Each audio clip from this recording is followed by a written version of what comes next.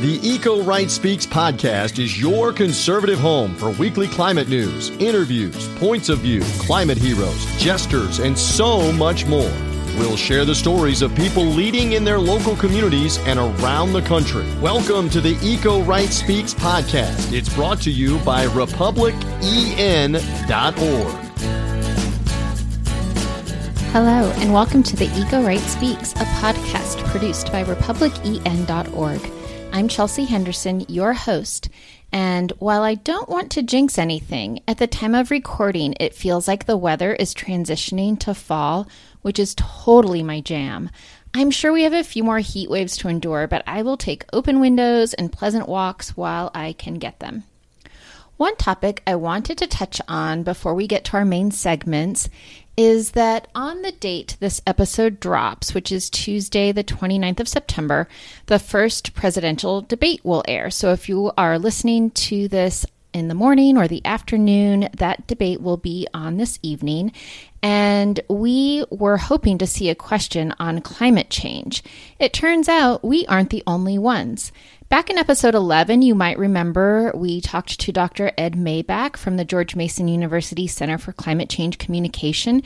If you missed that episode, I encourage you to go back and have a listen. Just this week, Ed and his group released a survey that found that 3/4 of voters would like to see a climate change question posed at the debate. Alas, climate change was not on the list of 6 topics to be discussed, which is a real shame, as this is a pivotal issue that is definitely going to impact generations to come. A partisan divide between Republicans and Democrats around climate change persists, but according to the Center for Climate Change Communication, 72% of American voters across the political spectrum support climate action, including majorities of Democrats, Independents, and Republicans. For today's episode, I'm in conversation with 2 Citizen Climate Lobby members, Jim Tolbert, who manages CCL's Conservative Caucus, and Kelsey Grant, a Citizens Climate Lobby Conservative Fellow. Jim has presided over the growing of the Conservative Caucus, and Kelsey was recently published with the op-ed Restoring Conservative Leadership on Climate. I will bring you both conversations in a minute, but first, we are going to play my new favorite game, Whose Line Is It Anyway? In case you missed this segment last week, the rules are that I read a quote to the members of the RepublicEN.org team and ask them each to guess who said the quote. All right, it was so popular last week. We're back once again with Whose Line Is It Anyway?, where I ask the RepublicEN.org team if they can identify who said a certain quote. So here it is. But a thermometer isn't red or blue, liberal or conservative, and certainly not Democrat or Republican. It doesn't give you a different answer depending on how you vote. So, Bob, who do you think said that? I think that might have been Matt Gaetz of Florida. Matt Gaetz of Florida. Let's turn to Price. Who do you think said that? I'm going to stay in the state and say Congressman Francis Rooney. All right, so we have a vote for Matt Gaetz, a vote for Francis Rooney. When? Who do you think said, but a thermometer isn't red or blue, liberal or conservative, and certainly not Democrat or Republican? It doesn't give you a different answer depending on how you vote. Okay, so when I first heard this, I immediately went to Matt Gaetz. But then the quote kept going, and it was so detailed and descriptive. And so now I'm thinking Katharine Hayhoe, which is a totally different person. When you are the winner of Whose Line Is It Anyway? That was Dr. Katharine Hayhoe, who our listeners should know we are trying hard to work with her schedule to get her on the podcast, hopefully in November, to talk about climate science. So I tripped up Bob and Price this week. I believe Matt Gaetz said he didn't come to Congress to argue with a thermometer. So maybe it was that thermometer reference that got Bob to pick Matt Gaetz. But thank you all for playing, and I will be looking intently for next week's quote. We're energy optimists and climate realists. Stand with us at RepublicEN.org. Now, back to this week's episode. Listeners, welcome back. I'm so happy to be here today with Kelsey Grant, somebody who I just have to admit I cyber-stalked. Thanks for being on the show, Kelsey. Great. Thanks so much for having me. So this is something I do.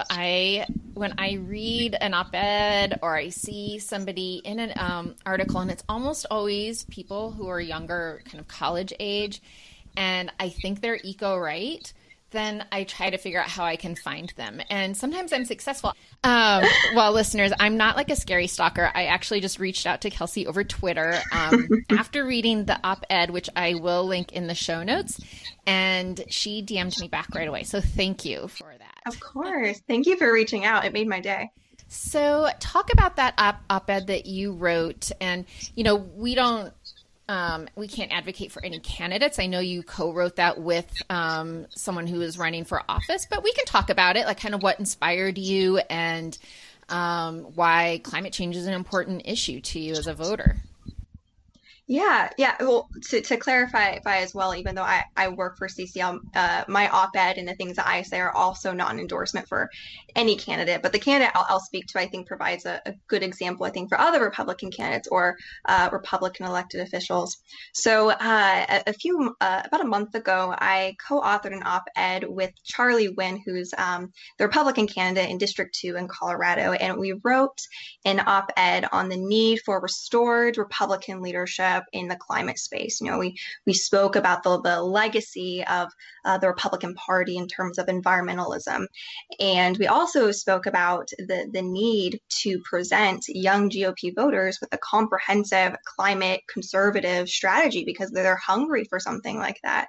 And it's unfortunate we haven't seen that yet. And the op-ed was actually a wonderful story. Charlie, I met him about a year ago, and he, right when I met him was when he started running his campaign, and he very quickly made known that he cared about young people and that he was running for our generation to pave a path for folks like myself. And, you know, I was obviously sold on carbon fee and dividend, and I wanted him to be sold on it too. And it took really like a year, like 9 months to a year to really get him to come around to the proposal. And when I reached out to him, I said, "Hey, Charlie, let's write this op-ed together." And he said, "I love the idea." It was really such a meaningful experience because I had a Republican leader going out of his way to make sure folks like myself had a place in the Republican Party and other young conservatives who care about the climate issue.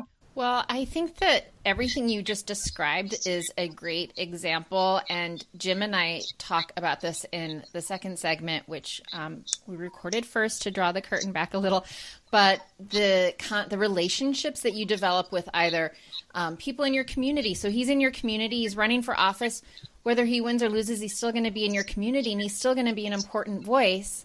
And those relationships take time. We live in a society where I think we're used to instant gratification. And it isn't that, the first time you ask someone, can you support this bill or can you support this concept generally, they may be a little wary at first, and they need to develop that trust with you and see, have time to absorb the facts and absorb the science and kind of what is being said. And then that's a really wonderful example of that. I appreciate that. Successful relationship building is slow and it is long, but especially when you're talking about conservative outreach in the climate space, you're not only trying to build trust with someone who's maybe new to you, you're also trying to unravel long-held political and social beliefs about climate change. Even though, previous Republican presidents were champions on the environment, that's not what we see today. I think people have gotten used to that. So what I tried to do is I tried to change the political status quo in the Republican Party. So you're trying to build trust while still trying to do something that is somewhat radical and it's an uphill battle. So it takes time. So for anybody engaging in conservative outreach or trying to build relationships with their conservative community members, I just tell you, have patience. You'll get there, and just be kind and patient and understanding. We like to say on Capitol Hill, where I used to work, that it's a marathon, not a sprint. And I think that is true in any relationship building. But I would say that the sad thing now is that I don't know that we have time for a marathon on climate change, but maybe it's more like a 10K versus the sprint.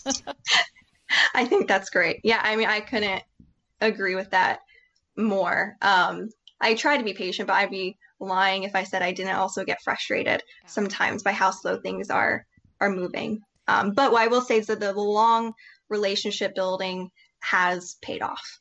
And so you also serve as a CCL Conservative Fellow, and at Republic EN, we've had some of our spokespeople serve as fellows as well. I don't know if the fellows kind of commingle or you guys ever meet or coordinate, but Jacob Abel from our team is a fellow, and Tyler Gillette. And I think it's such a great opportunity. And I thought it would just be interesting for our listeners to hear a little bit about what the fellowship is about and what sort of things you're doing through that fellowship. Great question. So first, I will say, I'm sure Jim already spoke about this in his segment. CCL is overall, I think right now, a left-leaning climate organization, but we take very seriously moving us towards the center and carving out a space for conservatives.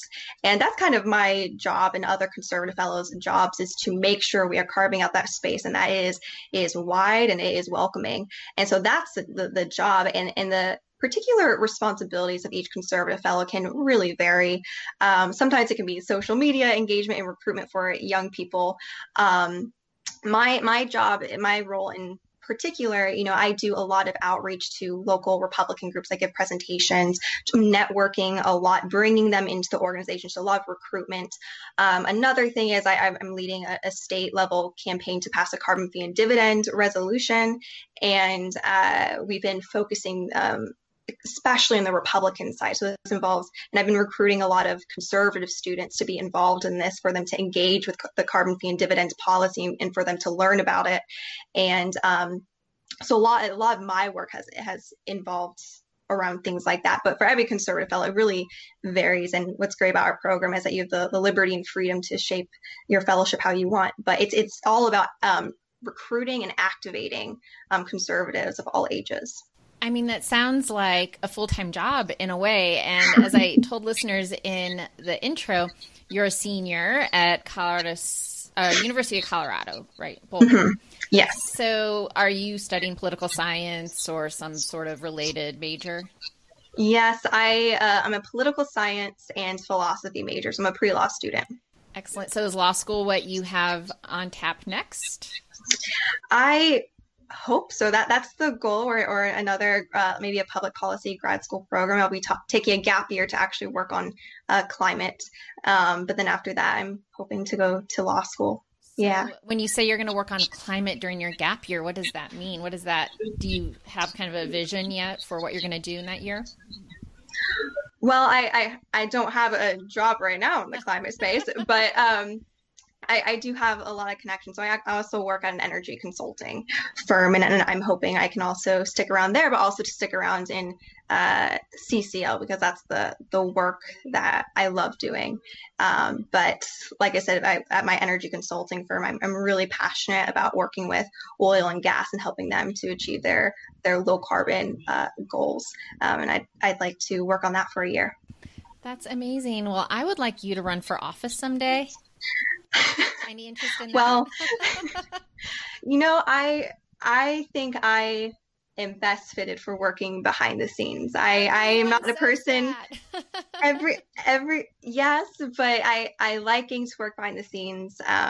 I don't feel the need to have any credit for the work. And I think the people, we do value politicians and people in the spotlight, but the people who get things done are the staffers and the people who are behind the scenes, who get zero credit for what they're doing, but they're the ones who are moving us forward. And I would hope to be that kind of person. Yeah. Jim and I talk about that in his segment too, the importance of staff. And I was a staff person, so I have been there, and you work really hard, and sometimes it can be very draining, but very rewarding as well. And so but I know I can tell from how you're speaking about these issues, you come at them with great passion, and I know wherever you end up going, you're going to be successful. And I feel better for our community and our planet, actually, knowing that you're working on climate change. So Kelsey, thank you. Oh, thank you. That is incredibly kind of you. I will say I encounter a lot of individuals who give me a lot of hope on this issue and moving forward. And Charlie Wynn, he is one of them, people who are paving a path for young folks like myself. So there's a lot of hope to go around.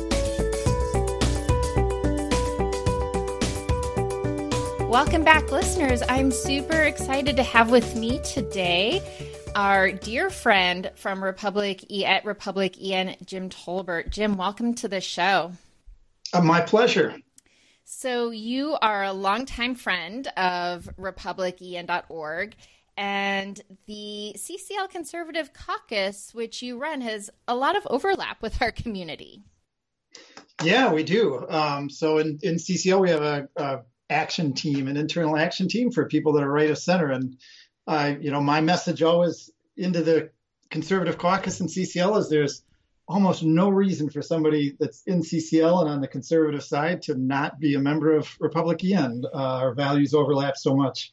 So how long now have you been with the Conservative Caucus? Because I don't feel like you were always there. I think it kind of got started, but you came in and really grew the sort of subgroup of the greater Citizens Climate Lobby.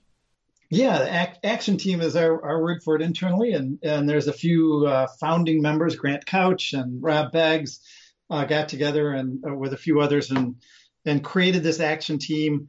Wow, probably like 5 or 6 years ago. I was involved fairly early, and along the lines, we created a staff position that Peter Bryn held for a while. Before he went off on other avenues in his career. Peter's awesome. And then I took over the staff spot when he left. So okay. I've been now on staff for 3 years. In addition, we have a chair of our Conservative Caucus. Bruce Moreland was our chair up until about a week ago, and we just transitioned it over to Ian Harrison.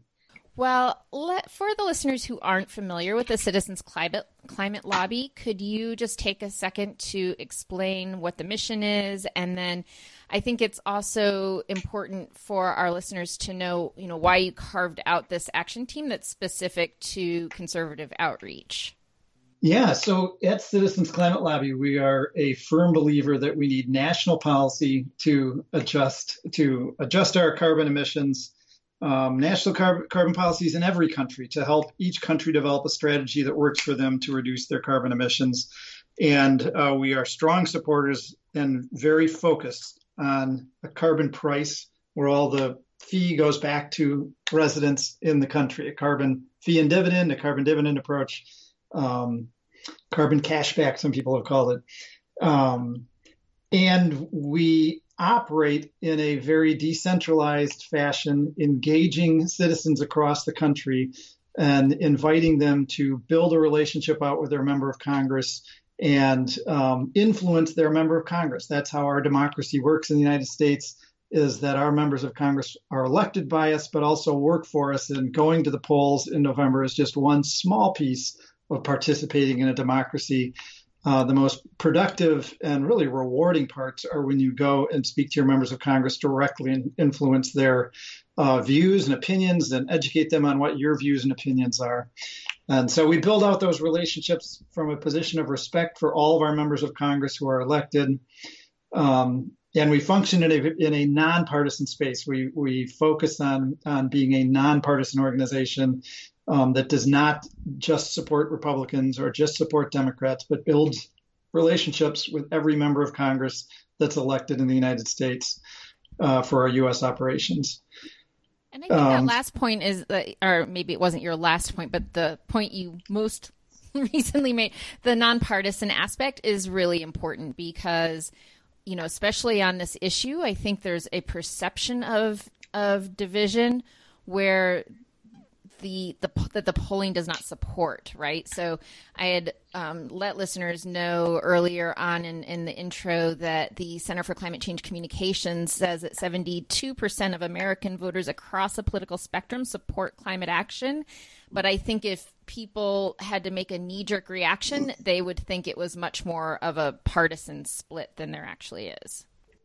So that's true. There are a lot of people on both sides of the aisle that support that.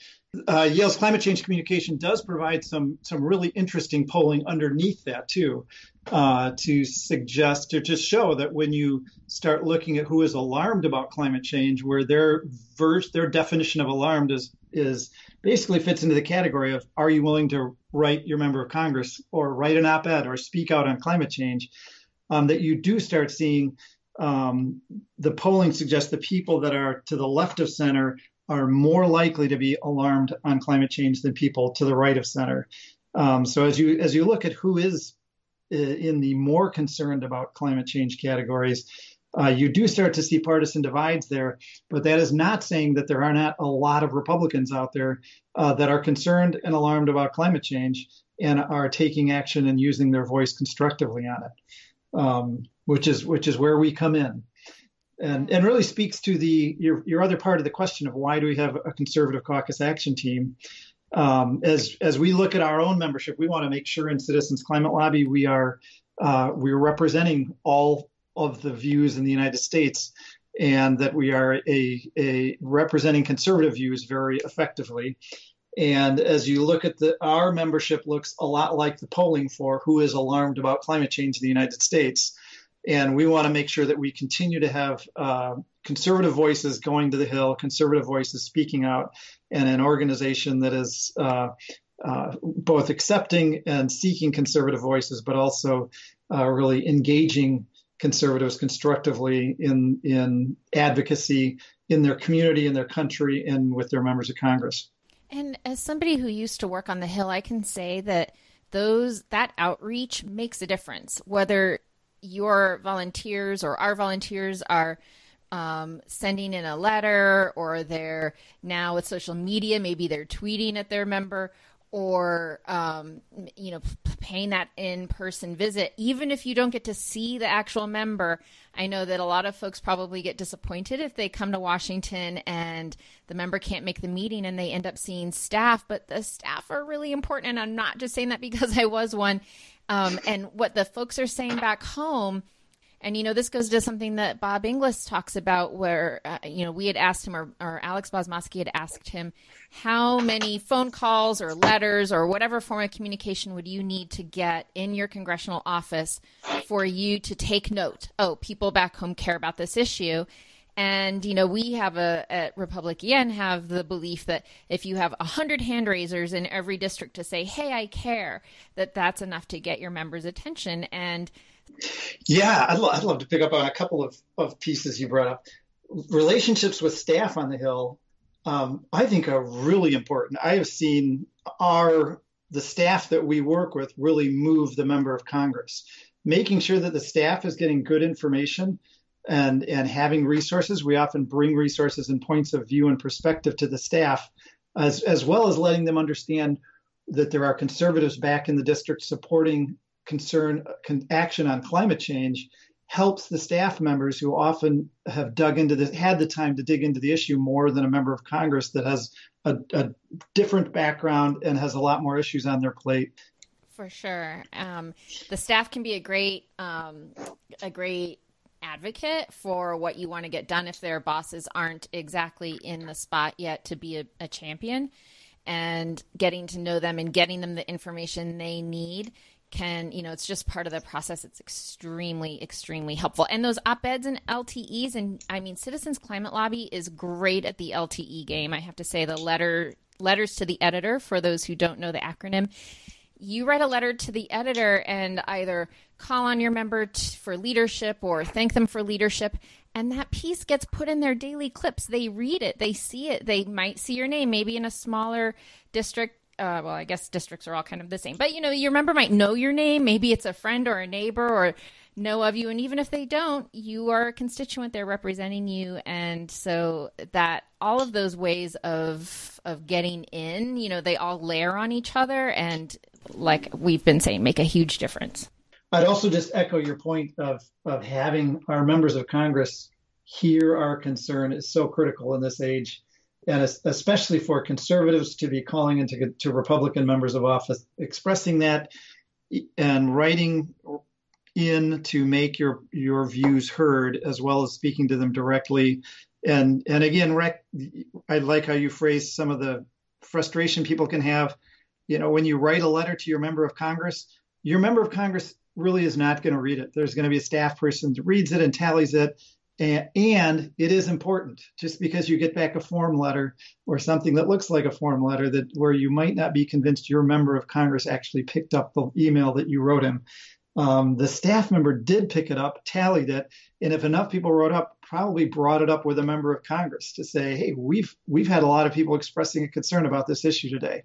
Absolutely. It comes up in the staff meeting where you will say, hey, we've had 75 letters in the last couple of weeks on asking you to co-sponsor X bill, and that's enough to get attention. So yeah, even if you get the I'll keep your views in mind letter, which early on in my career, I wrote a lot of those. I can understand how frustrating they would be to get.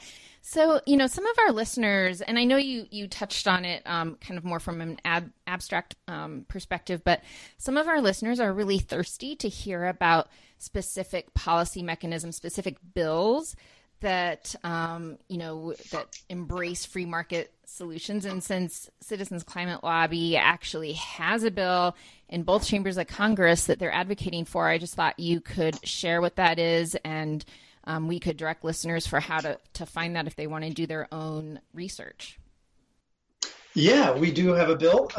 It is introduced in the House by Representative Deutsch. So Deutsch's bill, H.R. 763, the Energy Innovation and Carbon Dividends Act, is a well thought out and articulated presentation of what a carbon fee and dividend or carbon dividend approach can look like, that has all of the details put on the table there for discussion of what is the fee going to be, what's the increase rate going to be, how are you going to measure success? Are there exemptions? Which, there need to be a careful evaluation of that. For instance, if you're putting a price on fossil fuels, there's a carve out, an exemption for non-emitting uses, so that you don't put a carbon fee on the production of plastics because they don't emit CO2. So it wouldn't really make sense. And how do you do the border adjustment? Who's responsible for implementing what piece? All of that is very well thought out. You can find information on it on energyinnovationact.org. It is just a well thought out piece of legislation, in my view, that articulates how to put a price on carbon emissions, get all of that money back into the households in the United States, and set up a border adjustment so that we preserve American jobs and support the American economy. When you were earlier on talking more broadly about the price on carbon, and obviously this approach is one where the revenues would come back to American households. And I thought, wow, that's such a better term than carbon tax, which is kind of more broadly what we do at Republic EN. I might have to borrow that, carbon cashbacks. Yeah, I don't call it my original territory. That was thought up. It was explained to me as a good phrase by some other CCL members who were concerned that carbon dividends, the word dividend, doesn't resonate with a lot of people that aren't invested in the stock market and thinking, I want my dividends.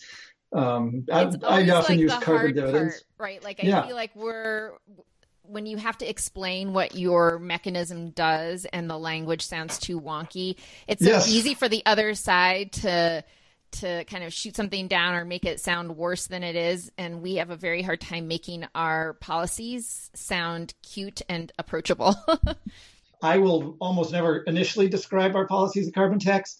If I'm speaking to somebody that's really into the economics of studying carbon pricing, and they say, well, isn't it a carbon tax? I go, yeah, it's a carbon tax. In terms of how economists categorize policies, there's a broad group of ways to price carbon that generally are referred to as a carbon tax if you go into the economic literature. But that really doesn't represent what it's doing. When you take money and give it back to households in the United States, that doesn't adequately represent what most people think of as a tax. So how do we take this conservative caucus action team that you have built and the relationships that those members are building on their own, which is really empowering? And, I think that the word lobby has kind of got in a bad connotation with a lot of Americans, but actually your right to address your problems with your government to your government is protected by the Constitution. So to go and air your grievances is one of your constitutional rights. How do we take this, from the grassroots side that we do, the more action side that you take? How do we get more Republican lawmakers to want to either be co-sponsors to a specific bill or to kind of move from talking about action or taking like sort of the incremental actions into taking bold leadership? I think there are two components, and they both have a strong root in being local. One is to make sure that our members of Congress, our two senators and our representative, understand the impact on the people they serve. So, I sit in North Carolina. My senator has a coastal area and has to address social issues also. I also sit in North Carolina's 11th district, formerly Congressman Meadows. And so there's no coastal district there, but there's still a lot of climate change impacts that are affecting the people that live in Western North Carolina. And a lot of the risks, as you look at what happens if we have an extreme drought season, we can have wildfires here. We've had fires in the past. We can also have high rain events that in the mountains have some pretty real geotechnical risks as well as flooding risks. The landslide risks and closing infrastructures have a real history in this area, but making our members of Congress aware of those local issues and the economic risks, as well as supply chains for businesses, the whole gamut of local issues, as well as then having them hear from local voices that they're representing is the other side of it. That is so important that our members of Congress do respond to their constituents. If it's not just 10 of their constituents or, even 100 of their constituents bringing up the issue, but if it is something that they are hearing about regularly from their constituents, they will respond to it. And that puts the weight back on all of us as citizens in this republic, in the United States of America, to do what it takes to move our republic forward. Well, Jim, I can't think of better words to end on. I feel like we could talk forever. Thank you. And thanks for all the work you do. It's a great podcast. I've enjoyed keeping up with voices that I know and respect. Right. This has been a week of Thursdays, but we got through it. And by the time our listeners are tuning in on Tuesday, this week will be in the books, as is our recording. Yes, a sad week. Last week or this week, whichever our weeks always get mixed up, with the passing of Ruth Bader Ginsburg, and really this past week being the week when she was honored and remembered, publicly at the Supreme Court and at the Capitol, an icon, somebody that's paved the way. Won't get into the politics or anything, but it just in terms of a legal giant and just a pioneer for women. The hits of 2020 just continue to roll along. They really do. And Price, as I sit here in my house, on which I am the sole name on the mortgage, thanks to her, paying for that out of the bank account I can have on my own without needing my dad or my brother to co-sign. I am definitely full of gratitude. And I went over to the Capitol. The nice thing about being in the D.C. metro area, or the DMV as we call it here, which might mean something to other folks, but District Maryland, Virginia is the real acronym for DMV. I went over with some friends, including the daughters of one of my good friends, and it was really moving. We waited in line about an hour and 45 minutes to get through the procession to walk by her casket on the Supreme Court steps and to see the words above the Supreme Court, equal justice under law, and to know that she worked so hard to help us have that equal justice. It was a really moving and touching moment. And, I don't think she's one that would want people to sit around and mourn, though. There's still work to be done. And we've got a lot of climate work to be done. And this week was a really busy week with the National Clean Energy virtual conference that was hosted by our dear friends at Citizens for Responsible Energy Solutions.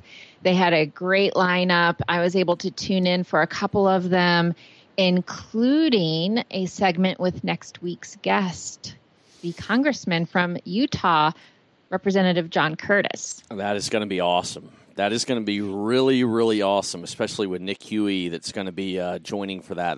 That's going to be you talk about pioneers. I'm not going to say he is a true pioneer because there have been others, certainly others on the Republican side that have come before on climate issues, but is the here and now stands. He is one of them, leading the charge. Fun fact, he said in his segment at National Clean Energy Week that he represents the youngest district in Congress. So the average age of his constituents is 26. Wow. And I know that is young, right? And it makes so much sense. And, you know, Nick, if you missed his episode, I think he was episode 3, week 3, and you want to really geek out before you hear our segment with Mr. Curtis, you should go check out Nick's. But he says he remembers when Mr. Curtis was mayor of Provo, and he was active then on clean energy. So this is something that comes naturally to him and is a passion for him. And we are very lucky. It'll be our first sitting member of Congress. So we've had a few retireds, but this will be the first sitting member, which I'm pretty excited about. And we had another good event this past week, too. Want to thank the series folks and another past guest. Speaking of past guests, Martha Newell-Kinsman, who hosted a Climate Week chat with Bob Inglis, a conversation with Bob. And so that was a big hit. And I know we got some really positive feedback on social media about that. Before we go any further, I do want to shout out a couple of new members who have signed on with us. Emily M. in Florida, Charlie in New York, Michael H. in Nevada, Rose T. in Massachusetts, and Tucker R. in Texas, Chelsea.